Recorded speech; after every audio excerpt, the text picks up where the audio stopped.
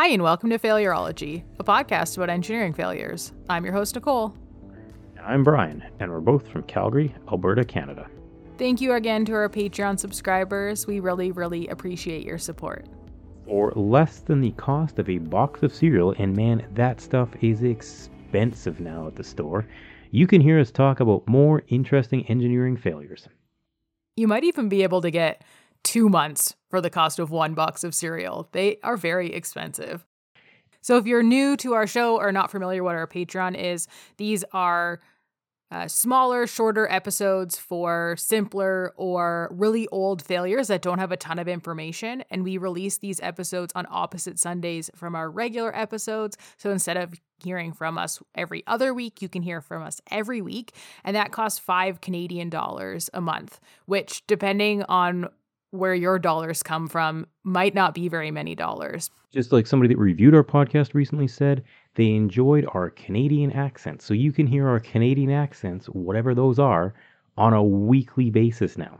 I know I have a Canadian accent, but I don't hear it in my head. I think I sound like everyone on TV, and I know that I don't. Maybe I just walk around hoping no one else will notice. If you like our Canadian accents, you can hear them every week now, if you subscribe to the Patreon. Yes. And you can support our show. This show is not easy to make. That money that we make from our Patreon goes to pay for hosting fees and web domain fees and new equipment, because Brian's dog chewed his microphone cord and he had to buy a new one. So it goes to cover things like that. We are in no way looking to get rich off this podcast. We are just looking to cover some of the costs. So please support our show. We'd love to see you over there. On to this week's engineering news, and this engineering news for this week is relevant to this episode. NASCAR, the stock car racing series in America, they have decided they are going to go to the moon. They are not hosting a race on the moon. I was very excited when I first heard this. I thought there might be a race on the moon. There is not going to be a race on the moon, but NASCAR has partnered with Leidos, which is a Fortune 500 science and technology company, for the design and technology in Leidos' Lunar Terrain Vehicle, or LTV, that would be used to transport astronauts on the moon and around the moon. So the LTV will transport 2 astronauts across the lunar surface, starting with the Artemis 5 mission, which is going to occur in the late 2020s, so 5-ish years from now, I'm going to say, from when we recorded this podcast. In the last couple of weeks when we recorded this, the Artemis 1 mission, which was an unmanned mission, was successfully completed. Am I to believe that Artemis 5 implies that there will be a 2, 3, and 4 between now and 2028? That is typically the way that numbers work. That is the order the numbers go in. So I'm going to say yes. Thank you. I know that there are definitely, the Artemis 2 and the Artemis 3 mission. Those have very defined mission criteria. I haven't looked far enough ahead into the, Artemis 4 and Artemis 5 and Artemis 6, kind of into that progression of things. I assume that, kind of based off the data that comes back from Artemis 1 and what happens with Artemis 2 and Artemis 3, some of these missions may be altered.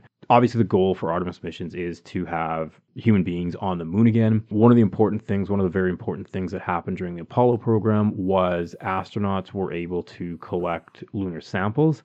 The initial missions for Apollo, I don't believe, had the capability, or at least they had limited capability in the vehicle side of things. But then as the missions went along, certainly, once we got up to Apollo 18, the astronauts with their lunar rovers could go quite a ways from the lunar landing site. So this vehicle that NASCAR and Leidos are partnering on, this again just gives astronauts the capability to move away from their lunar landing site. They can sample more things. They can get there faster. I mean, it's just the same as having a vehicle in the city. Walking to places is great, but if you got to go somewhere like 10 kilometers away, it's going to take you a long time to walk there. Vehicle's a little bit better, especially if you got to carry stuff. So I think this is a really neat partnership with Leidos and NASCAR. One of the other things that Leidos looked to NASCAR for was in their ability. Basically, NASCAR has fast and agile maintenance. Obviously, with pit stops, you can't have those, be taking a really long time. So in the lunar environment on the moon, having components that you can replace easily, that are quick to change, those are pretty good things to have, because it's one thing to get your vehicle there. If it needs a tire change, 100 meters away from where you landed on the moon, that was just a huge waste of a vehicle. So having this ability to, swap things and have fast and agile maintenance on the moon. Seems like a really good partnership.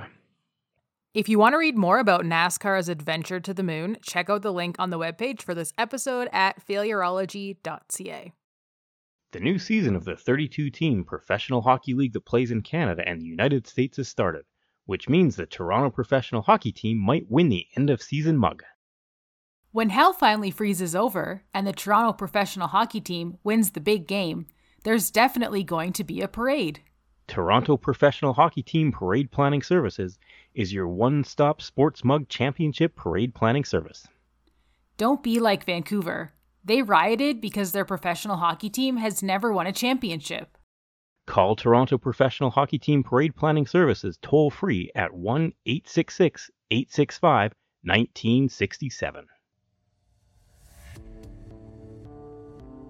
Now on to this week's engineering failure, the first of a two-part series on motorsport safety. NASCAR was the inspiration for this episode, but we're going to discuss other forms of racing as well, and our aim for this episode is to kind of cover how safety has evolved and changed over the last several decades of auto racing and what that has meant for driver safety. Just as a quick disclaimer, we've selected some safety features in NASCAR and F1. Those are kind of the two big racing series within North America and within the world. So NASCAR is very much focused on kind of the North American market, specifically the USA market. So that's the stock car racing where everyone thinks they just turn left. That's not the case. There are, in this season and last season, there are 6 courses, the road courses, where they actually do turn right. They're ambi-turners. They're ambi-turners. So for part of the races, there's 36 races in the NASCAR schedule, 36 points-paying races. 6 of those are on road courses, so Watkins Glen or Circuit of the Americas or Sonoma, where they do turn left and right. But most of the racing in NASCAR is on ovals. They turn left. In F1 obviously has street courses and road courses and other circuits, so that's more of an international one. If you've seen Drive to Survive over the last couple of years, you've seen a lot of kind of the F1 components and the series and the cultural part of F1. So we've picked some safety features, as I mentioned. It's not a complete list of all the safety features that have happened in F1 or NASCAR. These are ones that we felt were really interesting and certainly helped the progression of safety. And to be fair, we don't say this on every episode, but we kind of do this on every episode.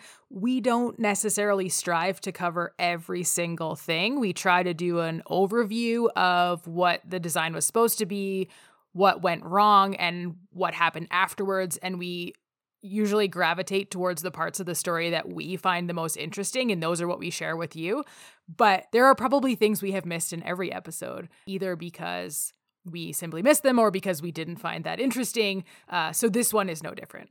So before we get really into the safety features in NASCAR and F1, we just thought it was prudent to talk about a couple notable incidents, at least incidents that I think were fairly notable in making NASCAR and F1 kind of look internally into maybe that they needed to rethink some parts and some design features of their car or how they were doing things in a procedure side of things. Racing cars, no matter what, is always going to have a danger component to it. It's going to be unsafe at some level. You're going fast. There's many other cars around there. You're competing against the environment. There's going to be danger, and everyone that races at any level, I think, recognizes that there's some danger. However, nobody and no race organizer ever wants to see people injured in their races or be killed in their races. It's not good for your series. It's not good for other competitors. It's not fun to tell people's families that. Overall, everyone is trying to just have a really competitive, somewhat dangerous product that is also safe. So one of the first ones that I want to talk about, so Richard Petty, who's a very famous NASCAR driver, in the 1970 Rebel 400, so it was a 400-mile race at Darlington, his car wound up rolling and flipping down the track. His mother was watching this on TV. His arms and shoulders were dangling out of the car on the wreck. She was not a big fan of this, as I don't think anyone's mom would be a fan of if their child's appendages are hanging out of the car. She created what was the world's first, or at least first, window net that was used in competitive racing series. I believe she made it out of tea towels, and that's just the kind of the cross-hatched netting, the strapping that's on the windows of the NASCAR cars. or other stock racing cars. So the driver's side window, there's no door on NASCAR cars, so they climb in through the window. So the window is open and there's just basically seatbelt nylon strapping across it now. And that contains appendages, other pieces in the car, keeps everything kind of intact if things are rolling over. I'm actually surprised it took this long to have window nets in the car. Thank you to Richard Petty's mom. Now they have window nets in NASCAR cars. So one of the most important safety features that's come out of an incident that we'll talk about later in this podcast is the HANDS device, or the head and neck restraint device. So if you're driving your car at speeds around 200 miles an hour and you collide with another car, or you collide with a wall, or your car starts flipping, there's a lot of forces that are happening within that car. Whiplash is obviously a big one. So the head and neck restraint system, what it does is when G-forces are experienced, or there's a rapid deceleration event, it restrains through your helmet and through the restraint device that's worn on the shoulders. It restrains the movement of your head going forward. If you think in a normal passenger car accident, if you collide with another car at, say, 70 kilometers an hour, 100 kilometers an hour, there's a lot of whiplash-related injuries that happen as a result of those incidents. The head and neck restraint device in racing cars does prevent that, and I believe it's been implemented in basically every major racing series. I like to think it's probably helped hundreds of people essentially walk away from incidents. One of the other safety innovations, it was developed at the University of Nebraska-Lincoln, and this is known as a SAFER barrier, so SAFER. So it's a steel and foam energy reduction barrier. A lot of the old NASCAR tracks are the ones that were built in, from the 50s to the, 2000s. They were just concrete walled, so basically you just think of it like a big cinder block oval. Hitting concrete or cinder block in your car, not a good idea. So the University of Nebraska-Lincoln developed these steel and foam barriers that could be mounted onto the concrete racing surface that would absorb a lot of the energy for the car. So we'll talk about that again in a little bit more detail later on in this episode. All of these things together, so whether it was a head and neck restraint system, just overall car design and safety features, just like passenger cars, NASCAR cars have evolved with time, the SAFER barriers, all of these things and the window nets have helped reduce the injuries and the fatalities in NASCAR and other racing series. And then one other significant crash that we wanted to touch on was Kendall Hebert.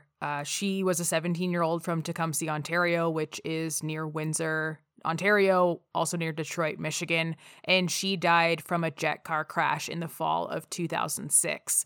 And the reason this one sticks out for us, one, because of how much this impacted the racing industry in that part of North America, but also I knew Kendall. She went to the same high school that I did.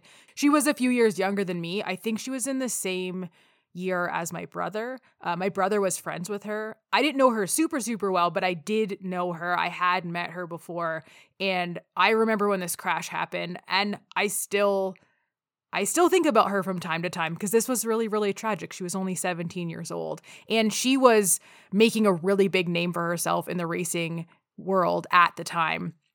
She had just received the Guinness World Record for the world's fastest female drag racer, and police believe that her jet car got caught in a crosswind, which caused it to smash into a concrete barrier, then rolled over said barrier, and then rolled several more times. And her car was going 480 kilometers per hour at the time of the crash, which is very, very fast. I don't think I've ever gone that fast. Maybe on a roller coaster, but I doubt it.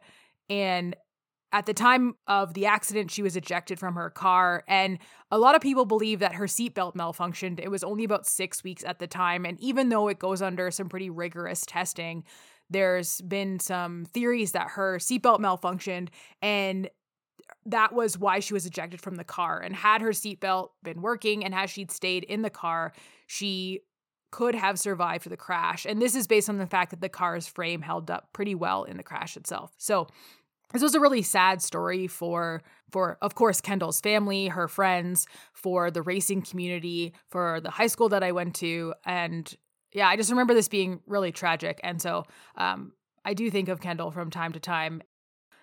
So going back in time to early motorsport safety, humans have been racing each other in various devices since the saber-toothed tiger era, at least since 700 BC in ancient Greece. Motorsports and automobile racing started soon after the invention of gasoline-powered internal combustion engines in the 1880s. The first organized automobile competition, a reliability test in 1894, went from Paris to Rouen, France, with the winner having an average speed of 16.4 kilometers per hour, which is slower than the speed of a top marathon runner. And the qualifying speed for that race was set at 10 miles per hour, which was too stringent for most of the vehicles that entered the race. And they had to actually reduce the qualifying speed to 8 miles per hour. So we've come a long way since then. So this event, it was promoted as a competition for horseless carriages. One of my favorite things, there's a number of things I love about this, but it also included a 90-minute lunch break. So this is a race, more or less, and it includes a 90-minute stop for lunch. That seems to go against any sort of competitive event or, competitive, sports thing. I mean, I realize cricket has tea breaks, but if you're competing for the fastest time, typically you don't take 90 minutes to go have lunch. So the eventual first place finisher of this, who was Count Jules de Dion, he arrived in Rouen with a blistering average speed of 11.6 miles per hour and completed the journey in 6 hours and 48 minutes, which included the time where he accidentally detoured into a potato field. It's interesting. I don't know. I mean, we talked last episode about interstate development in North America, and I know that Europe was definitely ahead of North America for its road and highway construction. But I'm curious in 1894 what the roads were even like. I mean, they're probably limited, of course, by the vehicles themselves because internal combustion engines were kind of a new thing. But they're also likely limited by the quality of the roads, which in some cases were dirt or gravel and probably filled with potholes and not marked very well. I mean, this gentleman detoured himself into a potato field, which would be very interesting and a little bit funny. And he still won, which is surprising. Yeah, so unfortunately, though, for him, he was disqualified. I guess disqualified from winning first prize. So he was awarded the second prize as his steam-powered tractor required a passenger to serve as the onboard stoker. And one of the requirements was that the vehicle had to be operated by one person. So this race, it also saw the first fatality, I assume, of modern kind of internal combustion racing. So there was a driver and a mechanic that passed away. I wasn't able to find a ton of information about it outside of the fact that there was a fatality in this race with a driver and a mechanic. I'm not 100% sure what happened. I believe boiler exploded on one of their cars. Either way, not a great start to automobile racing. So the evolution of motorsport safety through the 1920s and 1930s, so 40 years after this race happened, on vehicles we get roll cages, which are just a steel enclosure that goes around the car to kind of protect the occupants if it rolls. And we also add fire extinguishers because stuff catches on fire, so it's probably important to be able to put the fire out in a timely manner. So we're going to dive into some of the specific safety features that have been implemented into motorsport racing over the years. And the first one we're going to talk about is course marshals. They've been used since 1950, and the course marshal is a person positioned around the track, typically road courses, and they alert drivers to issues by waving a yellow flag or a blue flag to indicate the faster cars are overtaking. And in some racing events, the course marshal may provide first aid or firefighting, but at larger tracks, this is usually handled by professional safety crews. Moving on to helmets. So early helmets were made of leather, and later helmets were made of hard materials such as metal or fiberglass. And I think it's really interesting. We see this in car development. You start off with a no safety feature, so you have kind of a leather helmet or a completely open car with no doors and no roof. And then you go into something really, really hard because you think, oh, a hard material will protect me, which you see in plastic helmets or metal helmets and cars from certain areas where they're kind of just large boats that they're like bumper cars driving down the road. But then over time, you realize that that hard material doesn't absorb any of the impact. And I think that's why today's cars, they when you get in an accident, your car is written off so much easier and it just completely crumples. It's supposed to do that. You want those outside components to be sacrificial to absorb the impact of the accident so that the people inside don't have to absorb that with their body. I think helmets have kind of followed that same evolution over time, where newer helmets are absorbed to take some of the impact so that your brain inside is not doing that for you. The first modern racing helmet was created in 1953 by Bell Auto Parts and was made of a composite material that was lighter and stronger than previous helmets. In the 60s and 70s, full-face helmets became popular in racing to provide better protection to the face and head. And I will argue that they are also better in the event of a fire because you're not going to burn your face, hopefully. In the 80s and 90s, improvements were made to the helmet design to improve aerodynamics and ventilation, which is also good. No one wants helmet hair. And in 2001, carbon fiber helmets were introduced, and modern helmets are stringently tested to withstand racing and crash forces. And I'm sure official racing helmets follow a bit of a different standard, but you'll see traditional, motorcycle helmets or ATV helmets, bike helmets. They all have kind of a dot symbol, the Department of Transportation, which is an American standard. They all must meet certain regulations depending on which type of helmet that it uses. So they've really streamlined that process over time. And I think that's to our benefit. Next up, we're going to talk about fire-resistant suits. So drivers used to wear short-sleeve shirts for keeping cool while racing in early days, and I don't blame them. It's probably very, very hot. Most auto racing happens in the summer. The car gives off a lot of heat. You don't move for a really long time. You're under a lot of stress, so you are probably sweating a lot, not just from the heat, but also from the stress that your body is under. And so a short-sleeve shirt sounds great to keep you cool. But when your car lights on fire, not so good. Also, if you get in an accident, there's nothing to protect your skin from anything that it may come up against in that accident. So, for example, people that ride motorcycles, you want to wear some type of suit or full body protection. So if you get in an accident, you don't get road rash. So overalls were introduced in 1963 by the FIA, which is a French organization standing for Federation of International Automobiles. And in 1975, overalls had to meet a fire-resistant standard, which is also really good that they are tested. And fire resistance, at least to my knowledge, I've never, I don't work in manufacturing and I don't know too much about these, but I have worn fire resistant clothing for certain sites that I have gone to, mostly up north. And my understanding is the material does matter, but the fire resistance comes a lot from the coating that is applied to the fabric, and that's what prevents it from catching on fire.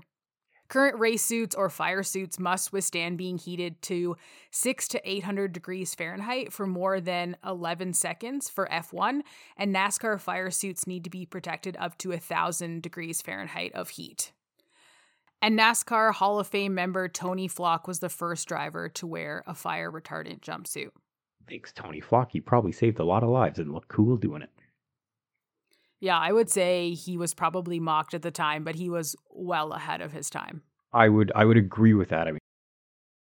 Just on to F1 here briefly. Talk about some of the safety features in F1. So F1 cars, so those are the open wheel cars.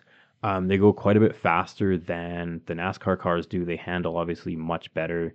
They race all around the world, through North America, through Europe, through the Middle East, and in Australia, South America. It's probably the better known racing series. So one of the features that F1 cars have, they have a survival cell. So that's the little area where the driver sits. So this area, it's built out of 6mm exceedingly strong carbon fiber composite with a layer of Kevlar, and that is penetration resistant. The crash protection surfaces absorb huge amounts of energy during a crash. F1 tires on the F1 cars, they also have wheel tethers to them, so the wheels don't, escape from the car. I'll talk about this a little bit later, but having a wheel that separates from your car and then having that wheel hit at a very high speed has significant potential to seriously injure somebody or kill somebody if it goes into the stands. The wheels, I'm going to guess they're around 100 pounds. Everyone knows what a tire's like. They bounce around, they roll around. If they get hit by a car going at, I'm going to say 200 miles an hour, plus or minus 25 miles an hour, it's going to go a really long way at a really high rate of speed. And if that arrives into the stands, it has huge potential to kill a lot of people. Back on the survival cells in F1, though, within the survival cell, there's a fire suppression system that can be activated by the driver or externally that sprays fire retardant foam around the monocoque and the engine. All of these safety features that we'll talk about, and Nicole mentioned it briefly, these are all here to protect the drivers. So if parts of the car disintegrate and fly off the car, that's energy being absorbed by the car in the crash that's not being absorbed by the driver. If you design a vehicle or a car where everything except the area around the driver disintegrates to minimize all the energy that's transferred to the driver, that's a great design. Back in the 1970s and 1960s, kind of the boat style cars, the big Buick cars and the Oldsmobiles, you could get in an accident, the car would look perfectly fine, maybe a very minor dent on the bumper, and the people inside would have severe injuries or fatalities because all of that energy was transferred directly to the human occupants. Cars are replaceable, humans not so much. So window nets we've already kind of touched on. They're used in NASCAR and other racing series, which came as a result of Richard Petty's 1970 crash during the Rebel 400 and his mother not wanting to see his arms and shoulders dangling out of the car, which, to be honest, I have no relation to Richard Petty. I don't want to see that either. So I'm glad that they made this netting to keep all appendages inside the vehicle at all times.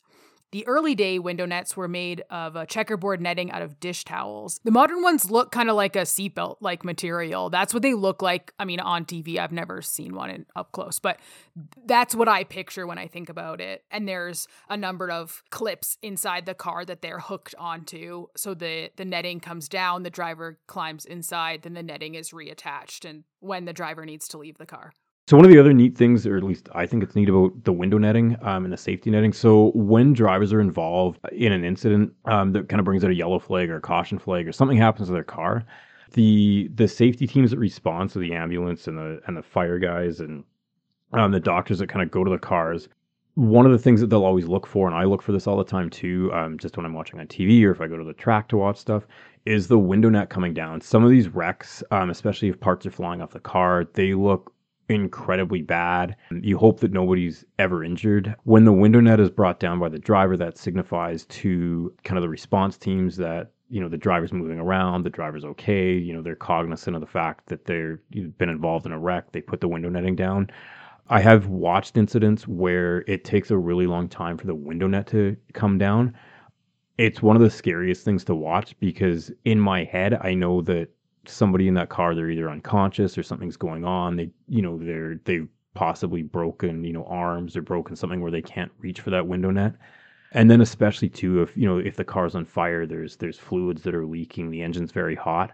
And if this person isn't mobile enough or aware of their situation or their surroundings well enough to put that window net down, that's always a really scary thing to me. And I'm sure it's incredibly scary for the safety teams that are responding to these incidents. A lot of the tracks that NASCAR races on, the safety teams may have to come a mile or over a mile to attend to a wreck.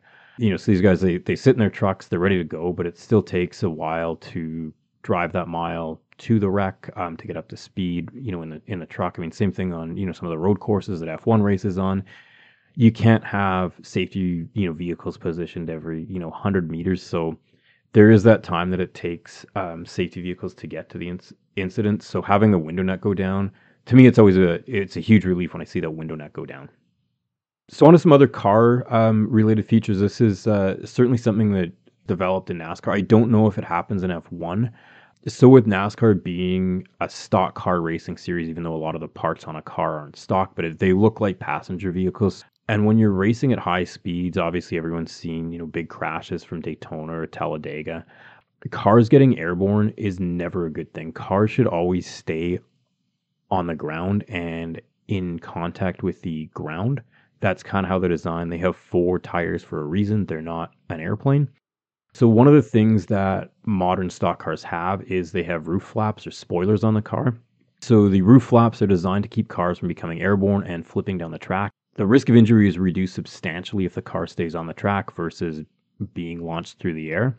So these roof flaps are typically positioned about 140 degrees off kind of the driving direction of the car. So as the car rotates, so if it's, somebody makes contact with the rear of the car and it starts to spin the car. So with air pressure changes in the car as the car spins, these flaps on the roof will lift up and they just act as a giant speed brake. I mean, the same way that on an airplane wing, the spoilers come out of the wing. It just helps keep the car on the ground. It helps prevent the car from going airborne. At high rates of speed, if you just think about the shape of car, it's fairly close to a wing shape.